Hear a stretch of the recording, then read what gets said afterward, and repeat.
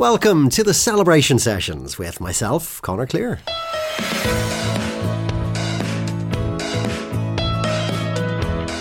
The Celebration Sessions is a podcast unpacking life, loss and love.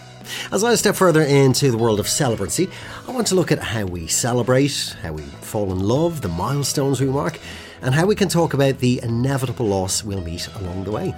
This is my exploration into the beauty of it all. It's a reminder of the positivity that can come from making the most of the important times. Above all, a reminder of how important it is now more than ever to celebrate. This is the Celebration Sessions podcast.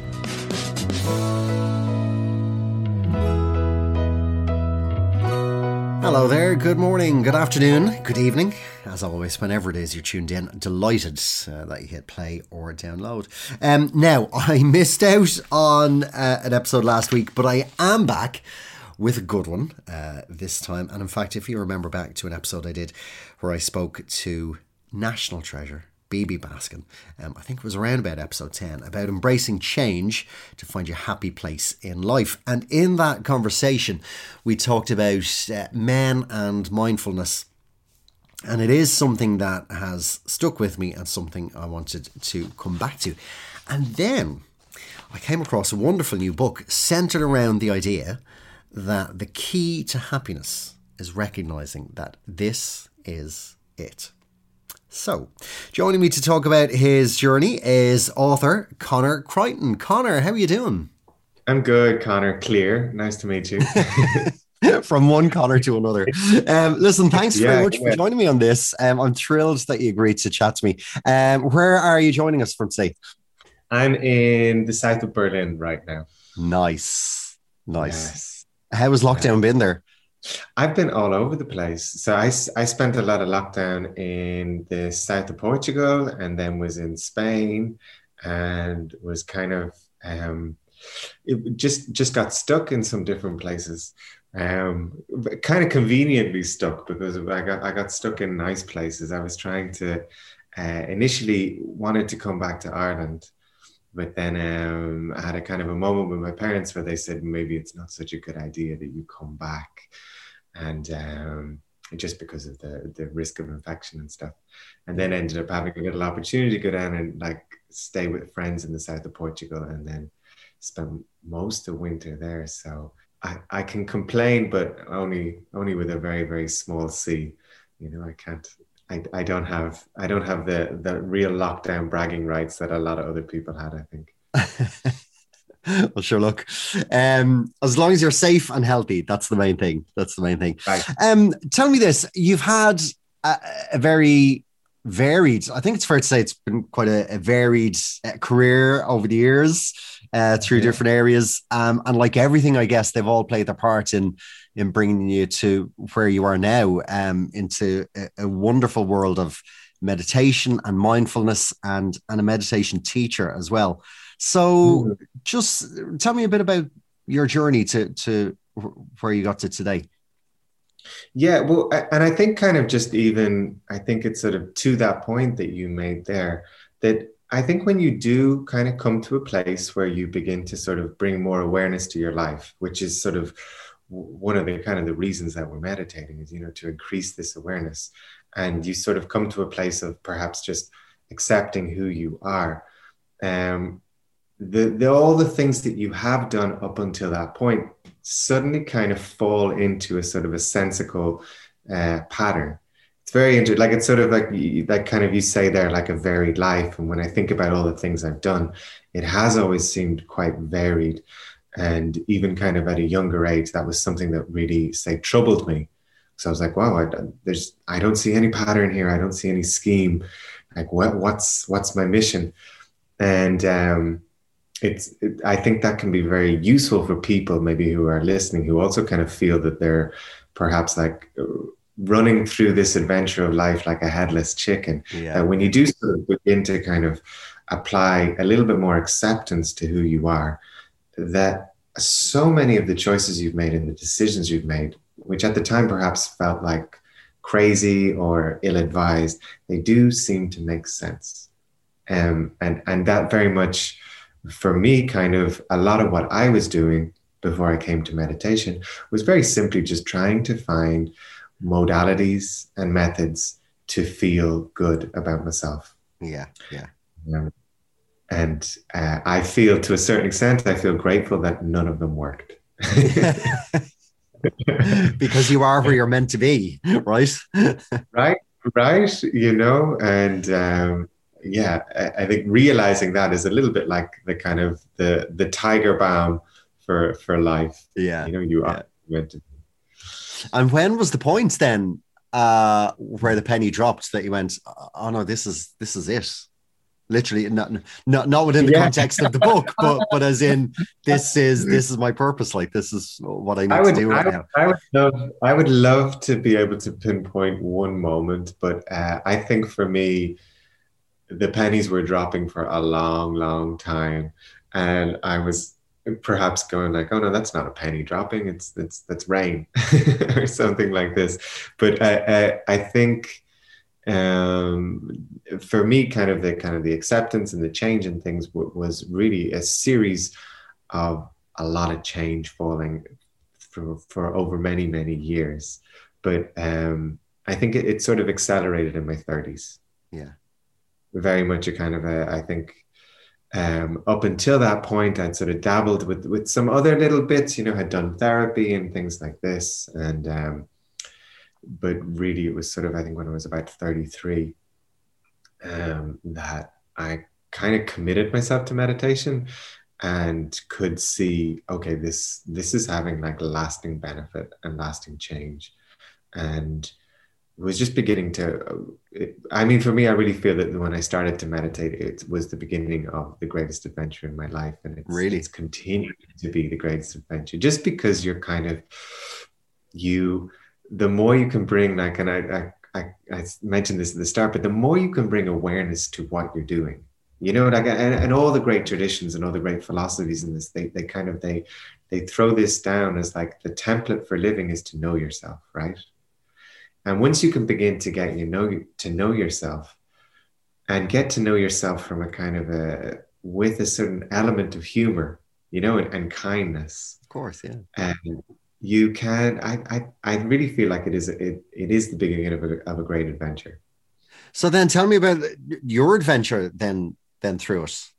Yeah, well, I guess my adventure is that I became a meditation teacher, which is the you know what I mean? Like if I could hop into a little Tesla time machine right now, and jump back even 8 years or 10 years and say, yeah, I would be this day talking to a guy in a podcast about meditation and my forthcoming book and me being a meditation teacher, I would have said, oh, no, that's not me at all. So that's kind of the adventure. I think like once you begin to accept yourself, Connor, you begin to kind of transform and grow in ways that you could never have imagined. Yeah. Really never imagined. Like even kind of like I hear some of the language that I use when I'm in classes and I'm talking to people about open your heart and let love in. And I cast my mind back to like me 10 years ago, who would have been shouting like, your heart's just a big pump. What are you talking about? What do you mean? Grow some balls, man. Well, there's the thing. I think the reason I ask about adventure is because I'd love to know how easy or difficult is it to learn. Obviously, I think for anyone who finds their way into meditation, you're brought into it. And when you make the conscious decision to say, okay, I'm going to give this a try, how easy is it to pick it up and run with it? You know something, the hardest thing is your attitude. Yeah. It really is. Like meditation, Connor, like when I explain meditation to people and you explain some of the kind of the slogans of meditation, like some of like, love everyone, tell the truth, be kind to yourself. It sounds like you're doing some sort of presentation for kindergarten, or something like this. It's because the reality is like the language of meditation and the instructions required are so simple that they can almost kind of feel like they're patronizing. Yeah. But and that is kind of the difficulty. The difficulty is the attitude. We're so hardwired, Connor, to be the best, to be perfect, to compete Yeah. with yourself. Meditation is all about no effort and not getting anywhere and just accepting that. It really is. It's the practice of doing nothing. And when we begin to sort of start to do this do nothing thing, because we race so much, you know, we're always running, we've always got objectives, we're always on to the next thing. When you start to practice this doing nothing, you begin to realize, shit, this is very difficult.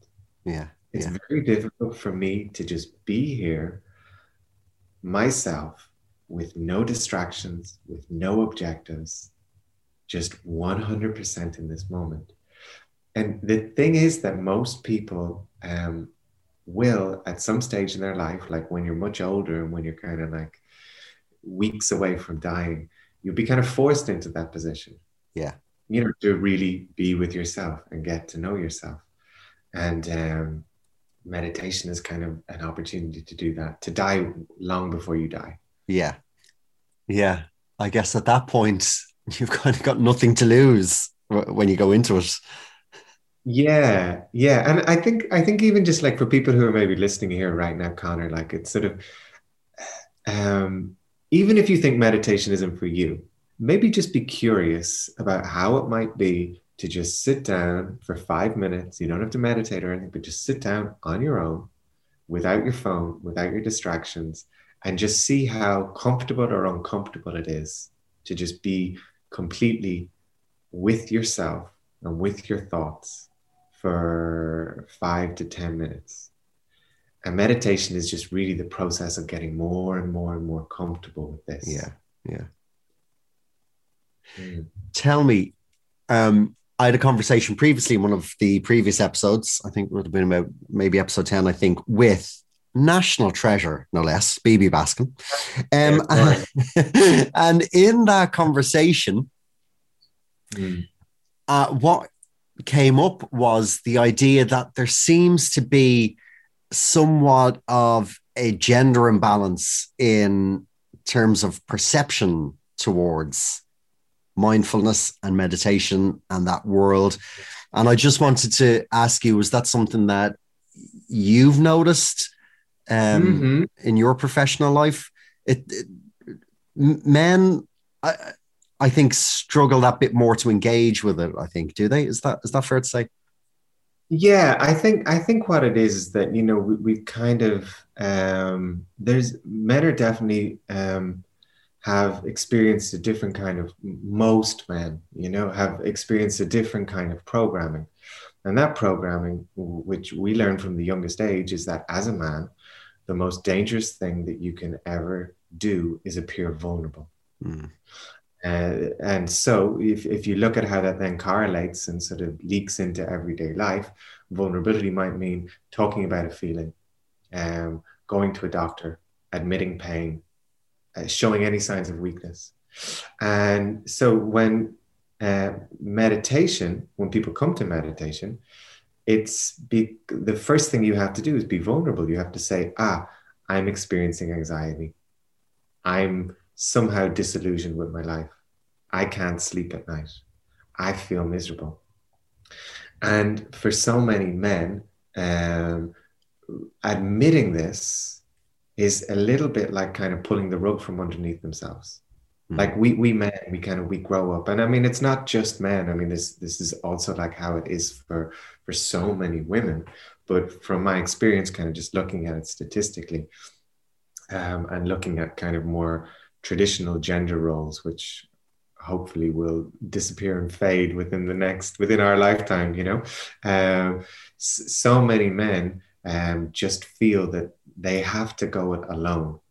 And we're trained to do it when we're school kids, you know. It's how we're nurtured. It's how we're brought up. Are there any, I'm looking for some light at the end of the tunnel here with this. Are there any cultural shifts, or what can we do to dismantle that? Yeah, well, we talk about it, like you and me talking about this right now. Do you know what I mean? Like it's very much like kind of, there's that term toxic masculinity, which I totally recognize, but don't always kind of like, because it's just, let's just call it masculinity, you know, and this out of balance masculinity. And And you and I kind of, that's probably like the water that we grew up in. Do you know, you're going to schools and there's so much of your true self that you have to hide from your classmates Yeah. for Yeah. fear of bullying. Yeah. And it's not like we come out of school and suddenly we're like, oh, great, now I can talk about my feelings and my sensitivities and my emotions. It doesn't work that way. We keep going on with this habit. Yeah. It's So hardwired into us. it's hard. It's hardwired until we bring awareness to it. Yeah. So you and I right now talking about this, talking about how difficult it is as men to be vulnerable, and especially together. Yeah. The more we can talk about this, just the more these conversations will hopefully become normalized. Hopefully, I'd like to see that, because I know certainly with previous guests or when I'm just chatting to friends as well. Yeah. I notice the difference. Female friend says they've got XYZ going on. I might suggest, depending on what the issue is, do you meditate? Have you meditated? Have we just taken some time out? And invariably they'll say, no, but I might give it a try. Or you say that to a guy and it's a completely different, there's the eye roll and there's... Yeah, but it's also, Conor, it's I think the meditation, let's call it the meditation industry at large, also has a part in that, because the branding of meditation is horrible. It's very kind of, it seems kind of spectral, ethereal, isn't that how there's almost kind of this emphasis on calm and chill and calm waters and beautiful sunsets, and all the imagery involved in the branding of meditation, I think is very off. Because you see that and you think, Jesus Christ, I'm never going to be as calm as that sunset at that tropical island on the front cover of this meditation package. That's never going to happen. So what I really tried to do when I first started coming to meditation was like, I want to use the language that addresses the problem rather than the kind of the solution, which seems so far away for so many people. Let's be honest about it. We're all a bit mad. Our heads are like dumpster fires. Yeah. Do you know what I mean? This is true. It's, I think there's a lovely guy called Duncan Trussell who calls it the shit kaleidoscope, when referencing our minds. You know what I mean? And that's how it is. Like you sit there and it's just like violence, pornography, greed, lust, all these different things going by. And I think a lot of people come to meditation, and in some of our first encounters, they explain to me that like their head is so wild. Yeah. And I'll kind of turn to them and go, so is mine. Yeah. So are all our heads. All our heads are. Yeah. Half the battle, I think, is probably recognizing that. Is that true? Yeah. And then accepting it, you know what I mean? And accepting that you're kind of, you are not alone in your craziness. You really are not. This is how we are. This is how we connect as a people. And it's how we're designed. Yeah. When I was putting notes together, in fact, for this, I came across the Dublin Boys Club, which is something that you set up. Tell me about that. Yeah. So this is something I've been doing for years. Well, for maybe 8 years. I think this coincided very much when I first started to meditate. Is that I set up a boys club in Berlin. Then I set one. I moved over to America. I set up one in Los Angeles. Had one in Limerick, and then have one in Dublin. And basically what it is it's sort of, it's something I realized that about 9 years ago, I was playing on a football team, broke up with a partner, and nobody wanted to talk to me about it. No one wanted to everyone was just, why aren't you defending? Why aren't you?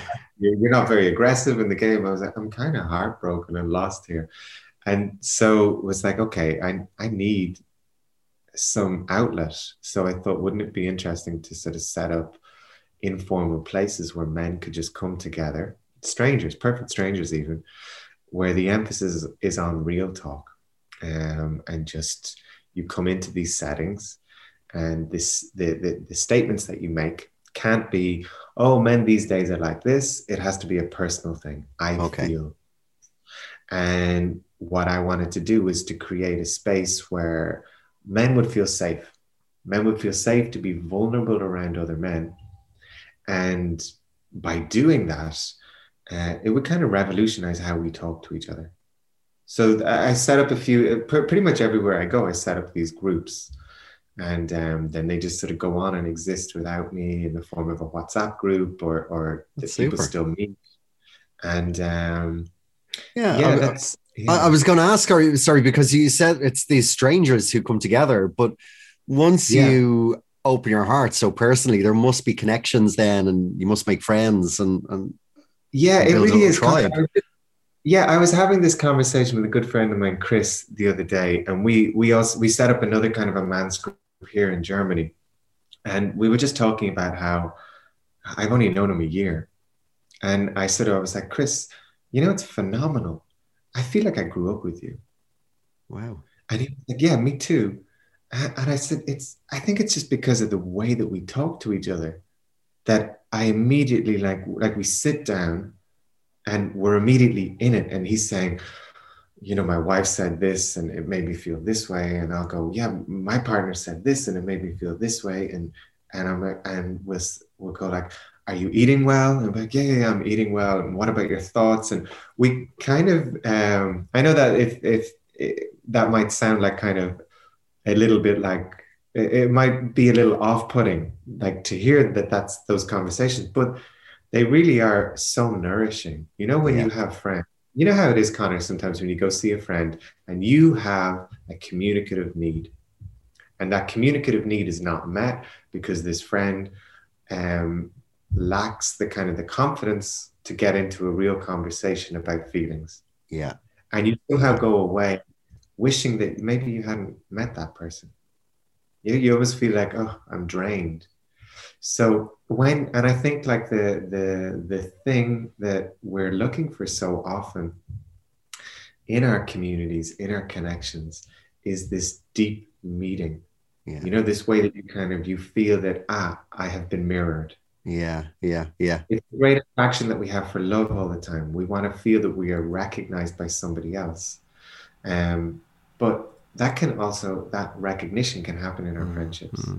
And it is it's a gift to have a friend like that in your life, or friends plural if you're lucky enough. But mentioning meetings with friends where you leave having not communicated on that level, interestingly, I feel sometimes that I think I put that on myself. I feel if a friend is going through something but they mightn't be able to communicate it, and I leave those interactions feeling that I could have done better, maybe pushing them a bit more to vent or open up, because I think I can be a bit passive sometimes, and I don't push. Yeah, but do you know what I mean? That's very interesting. It's sort of at two levels there. That's sort of highlighting two kind of incredible sort of, I guess you could call them facts of life in many ways. Like one is just this sense of judgment that we have. Like we are. Our brains, one of the roles of our brains is to criticize, Yeah. and to judge. And we often leave social situations like that with this sort of inner voice that begins to kind of like narrate what happened and say, well, you should have done that, and you should have done that, and you should have done that. And it makes you feel miserable. Yeah. And one of the most important things that I would suggest is sort of the reason that I would kind of advertise meditation is that it's a way to kind of dismantle that voice, that inner critic. And the other point is just this idea that sometimes when we come away from these meetings, or sometimes we come away from these friend things going, oh, if that had happened, I think it's a great way to just sort of reflect and remind yourself that these are skills that can be learned. Like vulnerability is a little bit like a muscle. Yeah. That you can practice, and you get closer, like going to these places that scare us. You get, with each conversation, you move a little closer to those places that scare us. And I think this is how we heal as a community. Like those people you talked about, like, a friend who can really talk that way. Yeah. Is just a friend who has kind of developed those skills. but Yeah, we can yeah, all yeah, develop. yeah, yeah. I think you almost answered a question that I wanted to ask. And it was just the idea of, for a half an hour podcast, it's like that media friendly soundbite of what can we say to guys who are skeptical about this world, and how can we just encourage them to step into it. But even you talking about vulnerability being a muscle memory, and it can be learned, and it's easily learned, I think is of great value. But what do you think we can say to as a little takeaway point for people? I always think, like, if you feel in any way that your life is miserable, or if you recognize that you always seem to be involved in a struggle, that is because you're believing everything that you think. And it's actually from a kind of a misperception of life. So I would say to people, be very curious about who you are when you're not dealing with all the problems and putting it out all the fires that have been created by your overactive negative imaginations. Yeah. And that might even make you a little angry. You might go, I have real problems, and people do have real problems. But when you start to bring awareness to things, you'll discover that beneath so many of the problems that are being created in your mind, there is another space. And that space is your true self. And meditation is simply about encountering that true self and spending more time there. And you can get to that place with psychedelics. You can get to that place by falling in love. You can get to that place through travel. But if you want to sustainably create pathways to access that place, meditation really works. That is lovely. Yeah, that's a lovely message. The idea of just being curious. Yeah, really. Like, just kind of be curious. Like, why do you wake up in the morning full of stress? Why are you going to bed at night and you can't sleep? Yeah. Why are you kind of constantly on your phone? What sort of disharmony and dis-ease is going on in your life that makes it so hard for you to just sit on your own with no distractions for 5 or 10 minutes? Yeah. Can I ask you this question? What is the, how do I phrase this? Almost the turnaround time.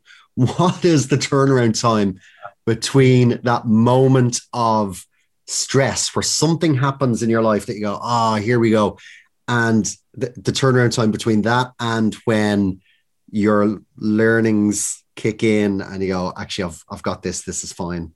Yeah. It depends. It really depends. And this is why I sort of say, Connor, like, it's an adventure. Like, I am a meditation teacher, but I'm also a meditation student. Yeah. Yeah. Very, very much. And the turnaround is very interesting. You'll kind of notice things like you'll go, oh, I got angry, but somehow I managed to drop the anger after an hour. That anger might have stayed with me for the whole weekend. Yeah. Yeah. Yeah. It's sort of things like that start to happen. It's like, kind of like, I'm in a relationship. I'll still like get into arguments with my girlfriend. We'll still have moments where I'll say like the dumbest shit, and so on. But I like to think that a point kind of happens where you see through the fog and you go, hold on, this is a story. I can just drop it. Absolutely. And being able to do that, like having that kind of capacity for sort of emotional regulation and self-control, is a little bit like a superpower. And it's the superpower that is acceptance, just like radically accepting things. Yeah. You go, This is the reality as it is right now. I can resist it. I can push against it. Or I can just try and push the reset button and accept it. Yeah. Yeah. Yeah. And we can do that. It's within us. It's within us. It's totally within us. And it's not like a special gift you're born with. It's just a matter of training. It's a matter of learning. Yeah. Tell me this, Connor, because I don't want to keep you all morning, and I do really want to get to your book because it's what brought me to you in the first place. It looks fab and it sounds like a wonderful book. I know it's part memoir, I guess, and part meditation guide. Tell us a bit about the book. Well, I wanted to write, I guess in the last few years, I started to teach an awful lot of meditation in Ireland. Before that, I taught a little bit more in the States and had taught more in kind of Germany and different spots like that, but started to teach a lot in Ireland and just began to realize that I was like, this spirituality to a certain extent is kind of tainted in Ireland because so much of it was conflated and sort of tarnished by the heavy religious presence on our island for so many years. Indeed. Yeah. The kind of the teachings of spirituality, which are just kind of, love yourself, be with yourself, the happiness and joy are in yourself. They're your birthright. And I really wanted to create a book that would help to kind of bring Irish people back to this, to reclaim the joy of mystery. Just the wonder that children have of the world around them. Yeah. And the book is sort of an attempt to kind of to locate some of the wisdom of meditation within inside an Irish folk context. Right. And then in the middle of all of that, and this is largely the result of what happens when you write a book during a lockdown and you're all alone, I started to just tell loads of stories from my life. And, stories of like, I spent many more years working as a barman than I ever have as a meditation teacher. Right. So just kind of stories from those worlds and kind of how some of the wisdom or the folly of those times is applicable at a meditational context. Yeah. And listen, I will say, because I don't want to do one of those insincere things that presenters tend to do when they pretend to have read the book. In turning this podcast around, I'm sure you'll respect my honesty when I admit that I haven't had a chance to read the book. However, in my research of it and what I've read about it, it seems that it is very relatable in how it's presented to the reader. Yeah, well, do you know what it is? It's like sort of someone, I was doing an interview the other day, I think with Keith Walsh, I think it was, and he mentioned it's like you're a meditation teacher, but, you go to McDonald's. And I was like, well, maybe on my weakest, worst days, I'll go to McDonald's. But I haven't done that in a while. But I think the idea, or perhaps the sort of message that I like to get across is that, I'm a deeply flawed person, and very kind of, a very human person. And I think that kind of some of the meditation world seems to set these sort of unrealistic monastic goals. And as a regular punter, you might be like, oh, Jesus, this has nothing to do with me. But my belief is that, you can live in the world and you can make your choices in the world, and you can online date, and you can maybe go for pints at the weekend, and you can do all these things and meditate. Yeah. It might, some of those things might change. Your attitude to them might change, but you can still meditate. You can be a meditator and you don't have to wear the crimson robes and shave your hair. Well, you can if you want, because they look good. You totally can too. Yeah. And the key to it all, the key to the happiness is the idea that this is it. Yes, exactly. Yeah. The name of the book, appropriately. Yeah. See what I did there? I did, Connor. Thank you. Listen, Connor, we will wrap it up there. I'm so appreciative. Thank you so much for your time. Thanks for sharing your story and your time with us. The book is called This Is It. It's by Gill Books. And in fact, you're in good company. My good friend Andrea Hayes actually has books by Gill. So like I said, you're in good company. Where can you get This Is It? I think at the moment, the best thing to do is to order it online. So Eason's, and Dubray Books. They have a pretty efficient online ordering system. But I would also suggest, like, why don't you just contact like your local bookseller? They're probably in need of a little bit of help these days. So just find out whatever bookshop is closest to you and you can order it there. If you're outside of Ireland, Books Depository are... Oh, yeah, very good. Yeah. And they deliver postage free. Yeah. So there's also an audio version, and someone told me there's an ebook, but the real thing, if I could, maybe I could just talk a little about the design. Mazer. Yes, design. Indeed. And Conor, I don't know how much you know about kind of spiritual books, but I have a bookshelf full of spiritual meditation books, and they are all sky blue with a picture of a calm lake and pebbles.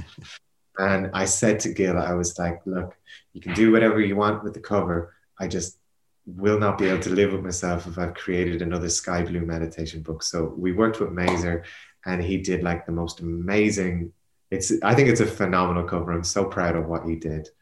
And it makes me very excited because this is the least meditation looking meditation book. Yeah, I have to say it does look fab. It legit does look fab. So I will be picking my own copy up, and I look forward to getting it. Listen, if people want to know more about you, your website is meditatingwithconor.com, but I suppose I'm most active on Instagram, so just Conor Crichton. Yeah, find me there. Well, look, I will put all the links in the description for the episode. Conor, listen, thanks once again. Thank you. Yeah, thank you, Conor. Thank you so much. And thank you to you, the listener. Thanks so much for choosing to listen to the Celebration Sessions podcast as you head out for your walk, or if you're out and about in the car, or indeed at home getting the work done in the kitchen. Till the next time, stay safe, take care. This has been the Celebration Sessions podcast.